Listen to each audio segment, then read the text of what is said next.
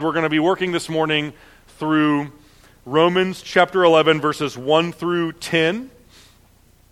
And we've been working through a section in Romans, chapters 9 through 11, for the last few weeks or so. We've been making a pretty good clip through it, and we have two more sermons in Romans 9 through 11 after today. So we've got this one and then two more, and that kind of will bring some closure to this section of the book of Romans. We'll spend Advent doing some, probably working through the first chapter of the Gospel of John, and then after the new year, we'll jump back into Romans chapter 12 through 16 and work through those chapters, hopefully finishing them up and finishing the entire book before Easter. But like I said, this morning we're continuing to work through Romans 9 through 11. Who remembers what the main idea is of this section of Romans, chapters 9 through 11? Anyone remember the main idea or the main theme that Paul is kind of working through in these chapters? No pressure if you don't. So, big idea. Paul has been preaching his gospel, right? And Paul's gospel represents a significant departure from the message that was preached predominantly by much of the Jewish religious leaders and teachers, right? The message that you would hear from most of the Jewish religious leaders and teachers in the day was that Israel is good, the rest of the world is bad. Israel has the law, the rest of the world does not. They're lawless pagans. Israel is in covenant relationship with God, the rest of the world is not. They worship idols, right? And that kind of distinction, that duality, the Israel versus the world is comprehensive, and it is permanent, and it is unchangeable, and it is indelible, right? Every single ethnically Jewish person is going to be saved, and there's nothing that they can do to change that. And every single Gentile person is going to be judged, and there is nothing that they can do to change that or to be saved. That was kind of the prevailing thought. And then Paul comes preaching something entirely different, which is that every single person, all of humanity, Jew and Gentile alike, all persons stand under the just judgment and condemnation of God because of their sin. All people, Jew and Gentiles, are guilty. And the only way that any person, Jew or Gentile, can be saved is by trusting in Jesus, who died for our sins, satisfied the wrath of God, rose from the dead, invites people to trust in Him. So anyone, Jew or Gentile, can be saved if they trust in Jesus, and no one, Jew or Gentile, is automatically entitled to salvation on the basis of their ethnicity or their race or their nationality. Paul came preaching that gospel, and that gospel was upsetting to a lot of the people that heard it, because the idea that there's a Jewish person who could experience God's judgment just because they don't believe some random doctrine, or the idea that there's some Gentile who could kind of worm his way in and kind of take advantage of the blessings and the promises that were made for Israel and not for them, was offensive. So the objections came back, how dare you teach something like that? Right? Paul, you are saying that the Word of God has failed, which is an objection that Paul explicitly mentions and deals with in Romans chapter 9, verse 6. Paul, you are saying that God has rejected His people, which is an objection that Paul mentions and specifically deals with in this text in chapter 11, verse 1. So Paul is kind of vindicating his gospel and vindicating the God that he is preaching about, and taking 3 chapters to explain why God's word has not failed, God has not rejected his people. And he's going to explain that, God never actually promised that every single ethnically Jewish person would be saved. You might have inferred that. You might have deduced that. You might have, wanted that to be the case, but God never intended that to be the case. God made covenant promises to the nation of Israel as a whole, And the specific nature of those covenant promises was not that every single ethnically Jewish person would be saved. Rather, God was promising that he would not abandon his nation of Israel. And specifically, he was promising that there always has been, always will be, a remnant of faithful believers within the nation of Israel that God is saving and keeping and preserving for them to trust in him. So not every Israelite, but there will never be a time when everyone in the nation of Israel walks away from God. Right? There will always be a remnant of faithful believers all the way until the end. That's kind of what Paul is kind of working through and kind of unpacking in Romans 9 through 11. So, we're going to read Romans 11, verses 1 through 10 this morning, then we're going to pray, and then we're going to spend some time considering it together. It reads, I ask then, has God rejected his people? By no means. For I myself am an Israelite, a descendant of Abraham, a member of the tribe of Benjamin. God has not rejected his people whom he foreknew. Do you not know what the scripture says of Elijah, how he appeals to God against Israel? He says, Lord, they have killed your prophets. They have demolished your altars. And I alone am left, and they seek my life. But what was God's reply to him? He says, I have kept for myself 7,000 men who have not bowed their knee to Baal. And so too, at the present time, there is a remnant chosen by grace. But if it is by grace, then it is no longer on the basis of works. Otherwise, grace would no longer be grace. What then? Israel failed to obtain what it was seeking. The elect obtained it, but the rest were hardened. As it is written, God gave them a spirit of stupor, eyes that would not see and ears that would not hear, all the way down to this very day. And David says, let their table become a snare and a trap, a stumbling block and a retribution for them. Let their eyes be darkened so that they cannot see, and bend their backs forever. Let's pray together. Father in heaven, we thank you for your word. We thank you for the privilege that it is to be able to read your word in our own language. We don't have to, travel to some distant country or learn some other language to be able to hear from the God who created us. We thank you for the privilege that it is to be able to possess our own personal copy of your word to read whenever we want. The privilege to gather together as your people without fear of persecution so that we can listen to your word. And God, we pray that your word would form and shape our church. We pray that your word would reverberate out through this church and through all of the members in it and all of the ministries of it. We pray that we would be centered around your word.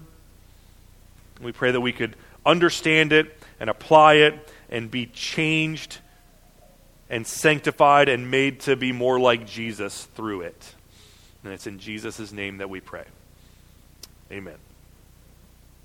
All right, chapter 11, verse 1. I ask then, has God rejected his people? That's the big question lingering in the air. Paul, if the gospel that you're preaching is true, then you're effectively saying that God has rejected his people. And Paul says, by no means, which is a phrase that we've seen over and over in the book of Romans, which is a strong denial. It means it does not exist. It never came into being. That statement that you just uttered is so absurd and so wrong that it's non-existent. I'm not even going to dignify it with a response. It's a non-starter. It's probably the phrase non-starter would be a good translation for that Greek word. So he says, by no means. For I myself am an Israelite, a descendant of Abraham, a member of the tribe of Benjamin. He's saying, you're accusing me, Paul, of saying that God has rejected the nation of it. You're accusing me of being anti-Semitic. I am Jewish. I don't hate Israel. And I'm not trying to manufacture some novel doctrine that is embarrassing or inconvenient for the nation of Israel, because I am a part of the nation of Israel. I'm Jew. There's an episode of Seinfeld where a guy converts to Judaism and then starts telling all of these Judaism jokes. And Seinfeld gets offended, and he's like, I think that guy converted to Judaism. I think that guy's really an anti-Semite, and he just converted to Judaism just so that he can tell Jewish jokes. And Paul is saying, I'm a Jewish person. I was born into the nation of Israel. I'm a descendant of Abraham. The tribe of Benjamin was of all of the 12 tribes of Israel, the tribe of Benjamin was the one that stayed faithful with the tribe of Judah in the southern region of Israel after the other 10 tribes kind of started to worship other gods and kind of walk away from God. So he's like, I'm a member of this one faithful tribe, right, of elite believers and followers of God. I'm a member of the nation of Israel. I don't hate Israel. I love Israel. In fact, if you look at chapters 9, 10, and 11, all of them start with Paul reiterating that, right? Chapter 9 starts with Paul saying, I love Israel so much so that I would literally if I could, I would give my salvation to them. If I could, I would go to hell. I would be cut off from Christ and go to hell for the sake of my brothers in Israel being able to be reconciled to God and go to heaven. In chapter 10, he says, I pray fervently for the nation of Israel that they would trust Jesus and be saved. And here he says, I am a member of the nation of Israel, right? And so I'm not saying that God has rejected his people. In fact, verse 2, he has not rejected his people whom he foreknew. That word foreknew, Paul also used that earlier in Romans, back in chapter 8, verse 29. Those whom God foreknew, he also predestined to be conformed to the image of his Son. Those whom he predestined, he also called. Those whom he called, he also justified. And those whom he justified, he also glorified. So chapter 8, verses 29 and following are kind of setting up this indelible trajectory, this unbreakable chain that starts way back in eternity past. Those that God foreknew, meaning that God in eternity past looked into the future, looked into time and space that did not yet exist, and sees a people that he knows and cares about, and he sets his affections on them. And Paul is saying, when God does that, the inevitable, right, unavoidable next step is that he is going to predestine them to know and love and trust and hold fast to and walk with Jesus. And then once God predestines someone in that way, the inevitable, unavoidable next step is that they're going to be called out of their sin. They're going to trust in Jesus and be justified and declared righteous. Their sin will be taken away and forgiven. And then once someone is justified in that way, the inevitable, unavoidable next step is that their faith and their walking with God is going to culminate in them being glorified and brought into the presence of God.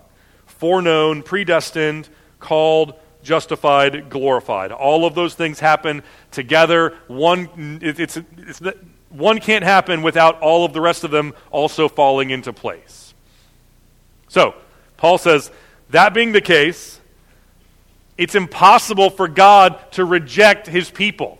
God can't reject his people because God's people are the ones that he foreknew, the ones that he then predestined and called and justified and glorified. So it's not only is it that God will not ever reject his people, he cannot reject his people. It won't ever happen. It's an ontological impossibility.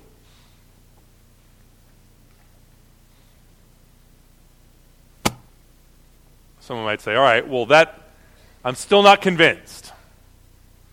I'm still not convinced that God has not rejected his people, because Paul, the message that you're giving this new twist, right? We've always said all Israelites are saved, all Gentiles are judged, and you've got this new twist that says only those people who trust in Jesus are saved. So I mean, how do we know that God is not going to abandon the nation of Israel entirely? How do we know that at some point in the future, all of the people of Israel are going to, how do we know that they won't walk away from God? How do we know it hasn't happened already? How do we know that at some point in the Old Testament, there wasn't a time in the darkest days of Israel, in their apostasy and everything else, that everyone did not walk away from God, which would effectively mean that God has rejected his people? How do we know that that's never happened? And Paul says, all right, well, if you want proof that God has not and will not ever reject his people, if you want proof that God has always been saving and keeping a remnant within his nation in accordance with his covenant promises to them, if you want proof, let's do a case study from Israel's history from the days of Elijah. Do you not know what the scripture says of Elijah? How he appeals to God against Israel. Lord, they have killed your prophets, they have demolished your altars, and I alone am left, and they are seeking my life. So, Paul is kind of pulling from the ministry of Elijah we see in 1 Kings. We first meet Elijah in 1 Kings chapter 17. Now, immediately before that, at the end of 1 Kings chapter 16, we meet a king in Israel, a really bad king, the worst king, King Ahab. He comes into power at the end of chapter 16, and Elijah is first mentioned, comes onto the scene at the beginning of chapter 17. So Elijah's ministry was largely took place during the reign of King Ahab. And Elijah was, in a lot of ways, the quintessential Old Testament prophet.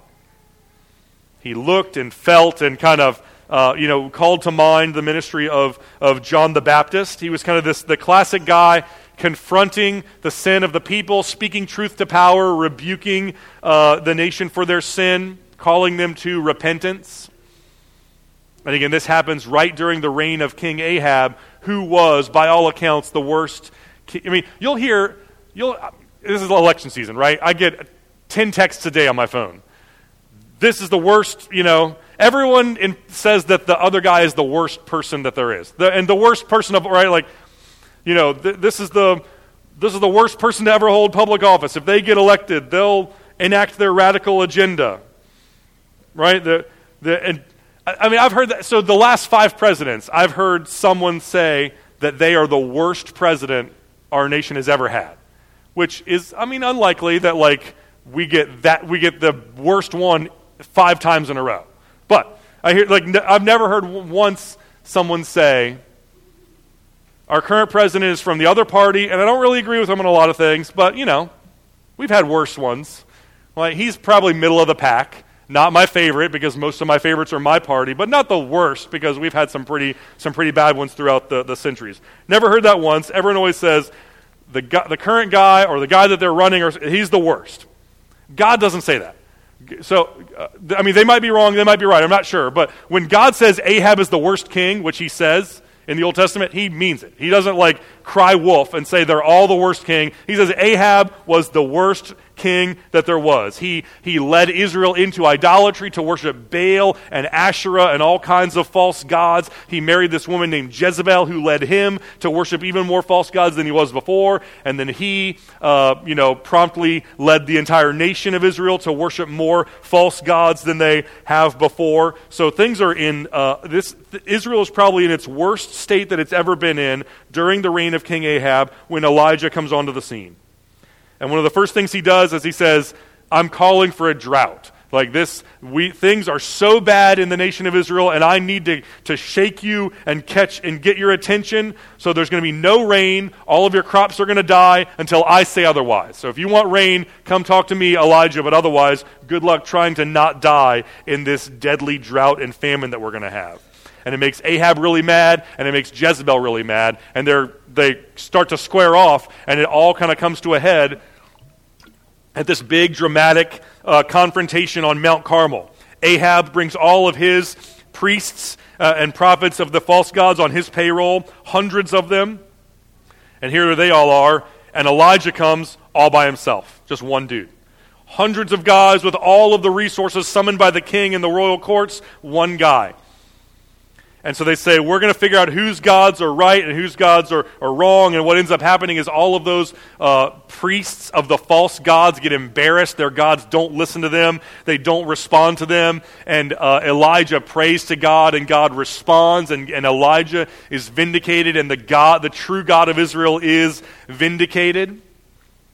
And it's this big, dramatic moment, but what it does is it upsets Ahab and Jezebel even more. They wanted Elijah dead before then, and they really want him dead after then, because he's embarrassed them, he's embarrassed their gods, and he also killed all of the priests of their gods. And so they really want to kill Elijah. And in 1 Kings 19, immediately on the heels of that dramatic episode, Elijah is running away, and he prays, and he says, Lord, they have killed your prophets, they have demolished your altars, and I alone am left, and they are seeking my life. If you read the prayer in its entirety, he basically says, I wish I were dead. I want to die. That's how bad things are right now. Right? You, God, you have effectively abandoned your people. Right? And I am the only one who is faithful to you. I am the only one who's walking with you. Every single person in the nation of Israel has walked away from you. I'm the only one that's left. And God's response is, I have kept for myself 7,000 men who have not bowed the knee to Baal. So Elijah, I hear you. I get what you're saying. I get that you think that I have abandoned my covenant, that I have rejected my people. I get that you think that you are the only person left in the entire nation of Israel who believes my word and is faithful to me. I get that you think that this situation is so dire and so beyond repair that you just want to die because you don't see any viable way forward. I get that you think that, but I have not rejected my people. And in fact, not only are you not the only one who is still faithful to me in the nation, there are thousands, 7,000 other faithful believers that you know nothing about. You think that I've rejected my people. You think that everyone has walked away from me. It's not true. I have been working in ways that you could not see, did not have access to, were not privy to.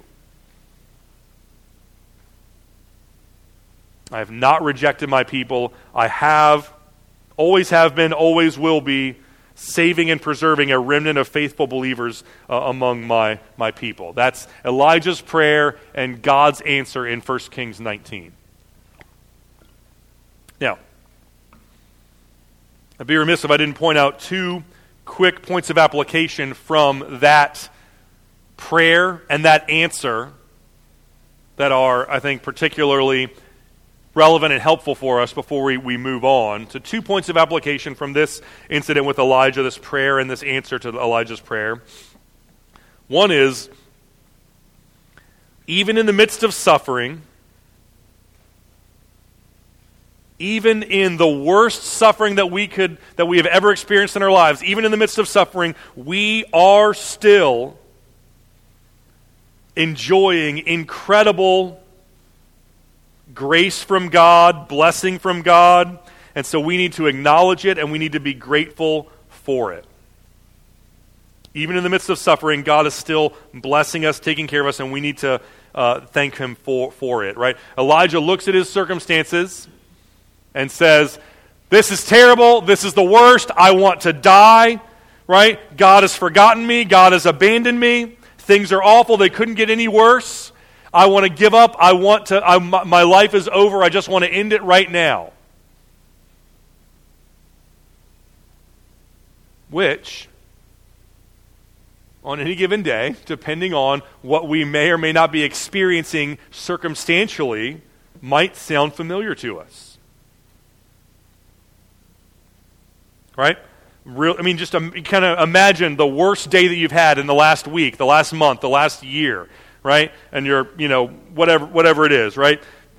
Kids are up all night, no sleep, you're late for work, you miss a deadline, traffic is backed up, whatever, right? Like relationships are in disrepair, you're in a fight with people in your whatever it is, right? Like the worst day that you could possibly imagine when things can't get any worse, and it makes you literally say, I'm at the end of my rope and I want to give up. I would rather not be alive than have to experience this kind of chaos and suffering in my life, which is how Elijah felt.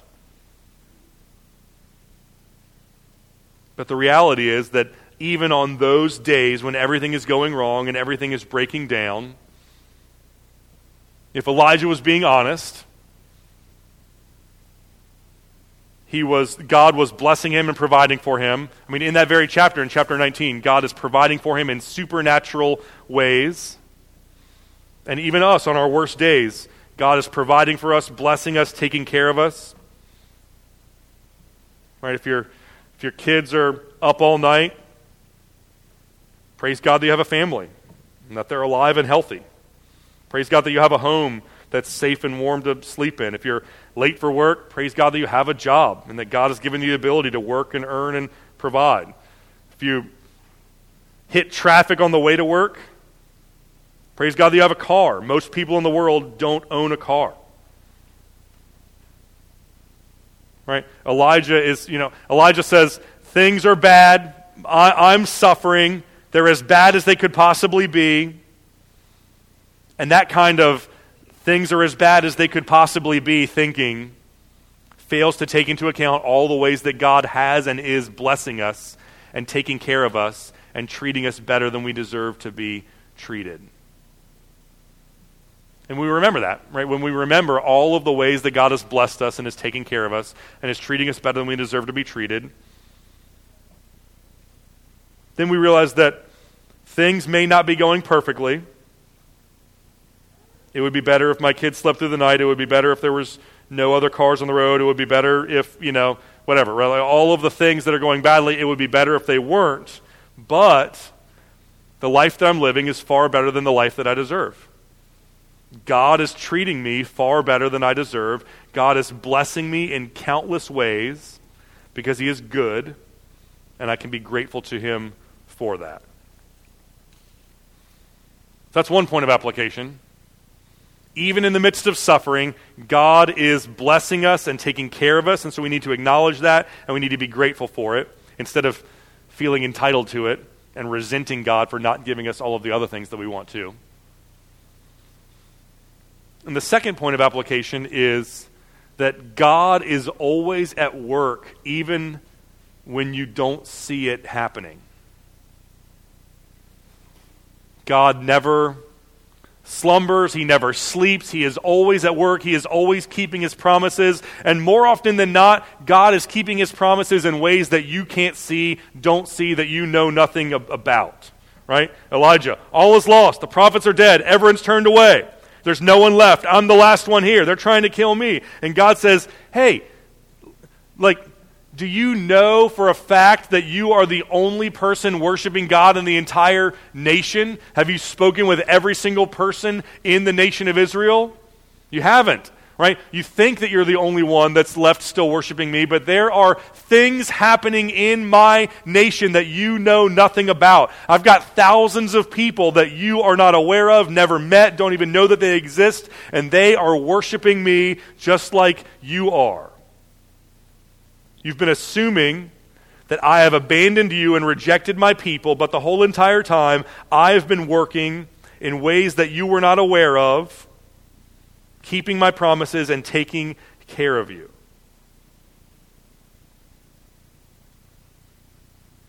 So if you ever feel like God is not listening to you, or like God is not answering your prayers, if you ever feel like God is letting something happen that He should never have let happen, and if He were there, if He cared, if He were listening, then that would not have happened that way. Things would have happened differently. That's exactly how Elijah felt. And God rebukes him and says, that's just not true. Right? You think that I am indifferent. You think that I am malevolent. You think that I have gone back on my word, that I've rejected my people. I have not. I'm here. I always have been here.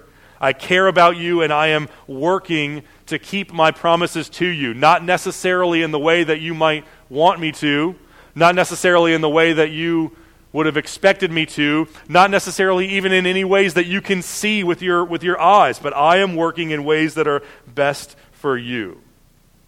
It was true of Elijah, and that's true of us. So if you pray for something and it takes longer for God to answer your prayers than you would have liked,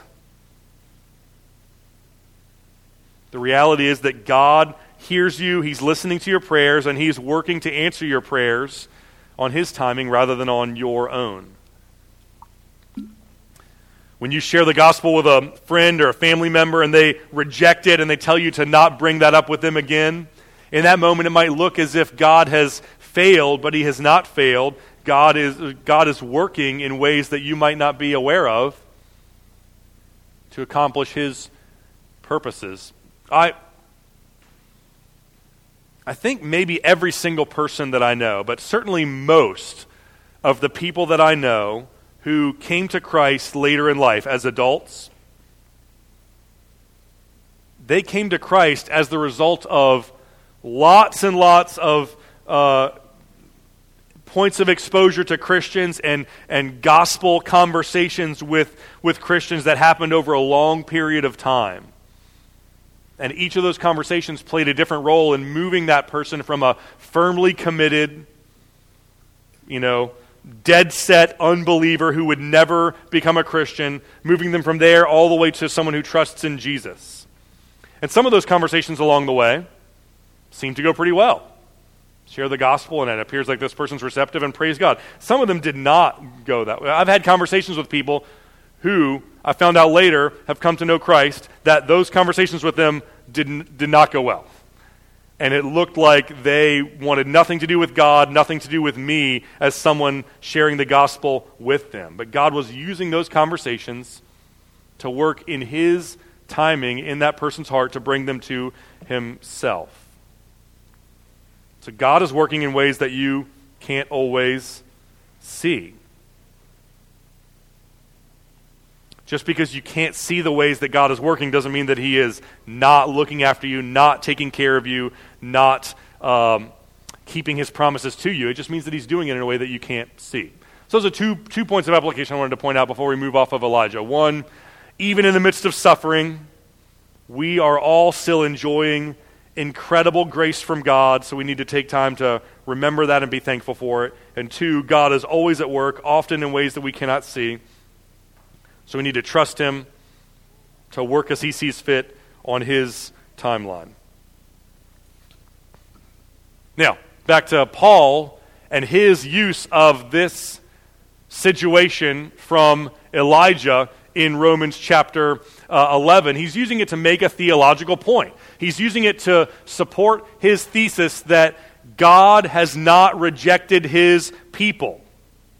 Right? He says, here was another time in the past when it looked as if God had rejected His people, but He hadn't. He was working, He was saving, preserving, and keeping a remnant of faithful believers within the nation of Israel. And then verse 5, so too, just like then, so too, now at the present time, there is also a remnant of faithful believers who trust God.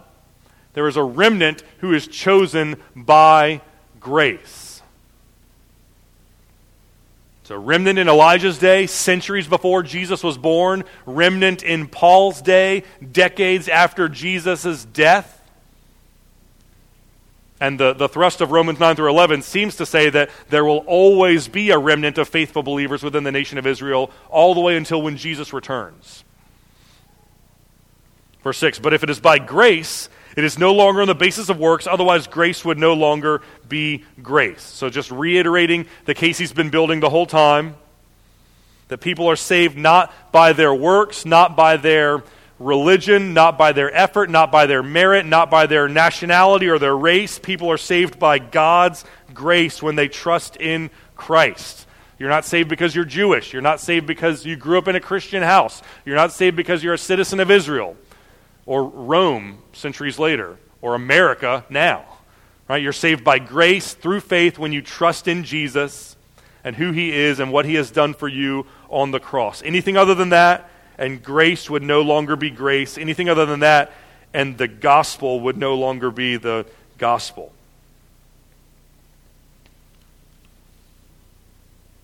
Verse 7, he says, "What then? Israel failed to obtain what it was seeking." Meaning that the nation of Israel was seeking to be the recipient of God's grace and favor and salvation and his covenant blessings. That's what they wanted, that's what they were seeking, but they did not obtain it. Or at least not all of them, not every single individual one of them attained it. Every single ethnically Jewish person did not obtain the salvation and covenant blessings of God that they were seeking. And then he qualifies. He says, the elect obtained it, but the rest were hardened. So Israel, on the whole, every single person, 100%, they didn't bat 1,000. Every single ethnically Jewish person did not obtain what they were seeking. The elect within them did. So batting 1,000 among the elect, the remnant of faithful believers, but the rest were hardened. The rest were made to where they could not see the glory of Christ. Right? So within the old covenant nation of Israel, it's this mixed entity of all of them are ethnically Jewish, all of them are members of the physical nation of Israel, but only some of them are, Paul uses the language, were not only Jews outwardly, but also Jews inwardly. So they were not merely members of the physical nation of Israel, but they were also members of this remnant of faithful believers, the true spiritual Israel, the people of God. And the rest were hardened and did not trust God and did not believe the gospel. And then verses 8 and following are Paul looking at these Old Testament verses as examples of members of the nation of Israel who are hardened and darkened and turn away from God, turn away from the gospel, and don't obtain the salvation and the covenant blessings that they were seeking. He starts with Isaiah 29, verse 10. He says, "As it is written, God gave them a spirit of stupor, eyes that would not see, and ears that would not hear, down to this very day." Isaiah 29 is the prophet Isaiah prophesying against the city of Jerusalem, right? Saying that there are going to be enemy powers that come against you, hostile militaries that come against you, and they are going to come and they're going to attack you, and their attacking is actually going to be God's judgment and God's wrath coming down on you because of your sin. And another form of judgment that you're going to experience, this is Isaiah saying to the nation of Jerusalem, so not only is it going to be foreign nation military powers, but another form of judgment that you're going to experience is that your hearts will be hardened. God will give you a spirit of stupor, eyes that cannot see, ears that cannot hear. They will be darkened so that they cannot see the glory of Christ, so that they cannot embrace Jesus as their Messiah. Some will accept him. The remnant of faithful believers will accept Christ, but the vast majority of the nation of Israel will reject Jesus, and their eyes will be darkened so that they cannot see him as their promised Messiah. That was Isaiah's prediction. That was Isaiah's prophecy in Isaiah 29, and Paul is drawing on it and saying, that's exactly what he prophesied exactly what I'm saying is the case. That a significant portion of the nation of Israel would be hardened and darkened and unable to trust in Christ, unable to see Christ as their Messiah. And then he quotes Psalm chapter 69, verses 22 to 23. He says, "And David says, let their table become a snare and a trap, a stumbling block and a retribution for them. Let their eyes be darkened so that they cannot see, and bend their backs forever." In Psalm 69, David is an imprecatory prayer, an imprecatory psalm. So he's praying about his enemies. He's praying about the persecution that he's experiencing at their hand, right? I'm sinking in deep water. People hate me. People are trying to hurt me. People are trying to kill me. And then he prays that God would bring down judgment upon his enemies who are persecuting him. He says, I pray that all the good things that they have, all their possessions, all their comfort, their security, their food, I pray that it would all become a snare and a trap. I pray that their eyes would be darkened so that they cannot see. That's David praying about his enemies who are persecuting him. And Paul is saying that prayer that David prayed about his enemies is exactly what has happened to so many within the nation of Israel. They are experiencing the exact thing that David was wishing on his worst enemies, that their eyes would be darkened and that they could not see the glory of their Messiah. All of the good things, right, the table, all of the good things that God has given Israel, the patriarchs, the forefathers, the promises, the blessings, the law, the special relationship with him, all of those good things have become a snare and a trap, and they have stumbled over. They've stumbled over the stumbling stone. They've stumbled over them. And so now, for the vast majority of the nation of Israel, right, apart from the ones that are the remnant of the faithful believers, other than those, the rest of them have been darkened. They cannot see the glory of Christ. They can love their nation. They can love the law. They can love the temple. They can love the sacrifices. They can love the idea of being Jewish, but they can't see the glory of Christ. They can't trust in him as their Messiah. So that's Paul talking about and kind of unpacking the question, has God rejected his people? And his answer is a full-throated no. God has not rejected his people. You might think that he has, but he's not. He's always been saving and preserving and keeping a remnant of faithful believers. And as for the rest of the nation of Israel, their hearts have been darkened so that they cannot see the glory of Christ. Which admittedly is a tough pill to swallow. And kind of leaves us with the lingering question of, why would God do that? Why would God allow for even some small portion of, let alone the vast majority of the nation of Israel, why would God allow for them to reject the Messiah? Why would God allow for their hearts to be darkened so that they cannot see the glory of Christ? Why would God do that? And the answer to that, you have to come back next week, because we're gonna look at Romans chapter 11, verses 11 through 24, but because I'm a nice guy, we'll get a sneak preview.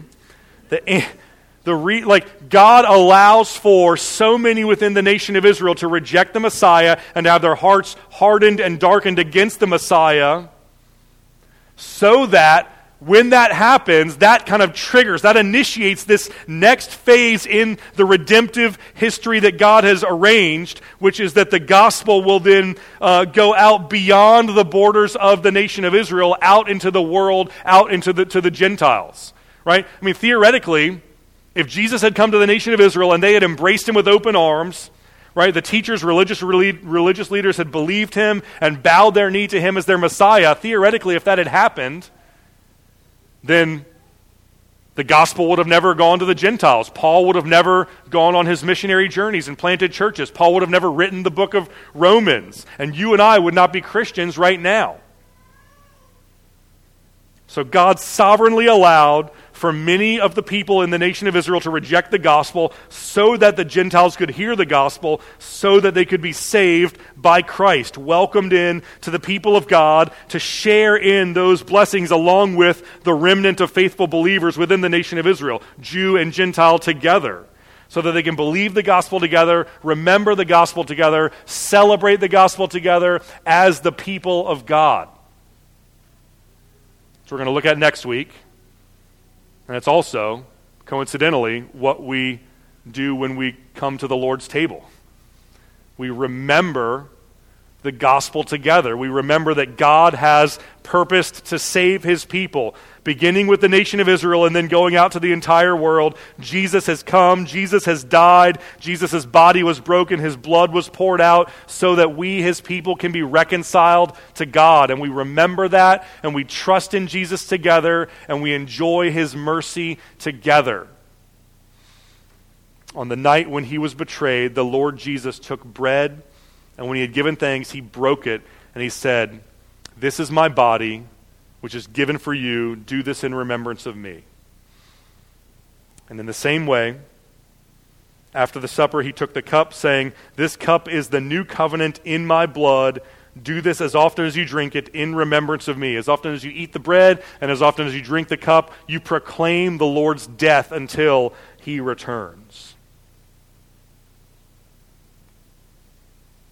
So we're going to celebrate communion. If you're a Christian, if you've trusted in Jesus, if you are a member of the people of God, then we invite you to celebrate communion with us. Jason's going to come up and lead us in some music. You can come forward down the middle aisle, receive the elements, head back to your seats down the sides, and just take a moment. Take a moment to pray. Take a moment to remember the sufficiency of Jesus to save you from your sins. Take a moment to confess your sin to Jesus. Take a moment to receive the grace that he offers to you. And then eat and drink. And if you're not a Christian, we would ask you not to take communion because the Bible teaches against it. Instead of taking communion, we would invite you to take Christ and to trust in him so that he will save you and keep you forever and ever. Let's pray together. Father in heaven, we thank you for the truth of the gospel. We thank you that Jesus came, lived, died, was raised from the dead to save us from our sin. We thank you that you have been working out the salvation of your people from eternity past, your perfect plan to save your people, to call out a nation from which their Savior would come, to see to it that there would always be a remnant of faithful believers within that nation, and then for allowing the good news of the gospel to go out to the entire world so that Gentiles like us can hear the gospel and believe it and be saved by Jesus. We thank you for your perfect, sovereign grace, and we love you and we trust you. And it's in Jesus' name that we pray. Amen.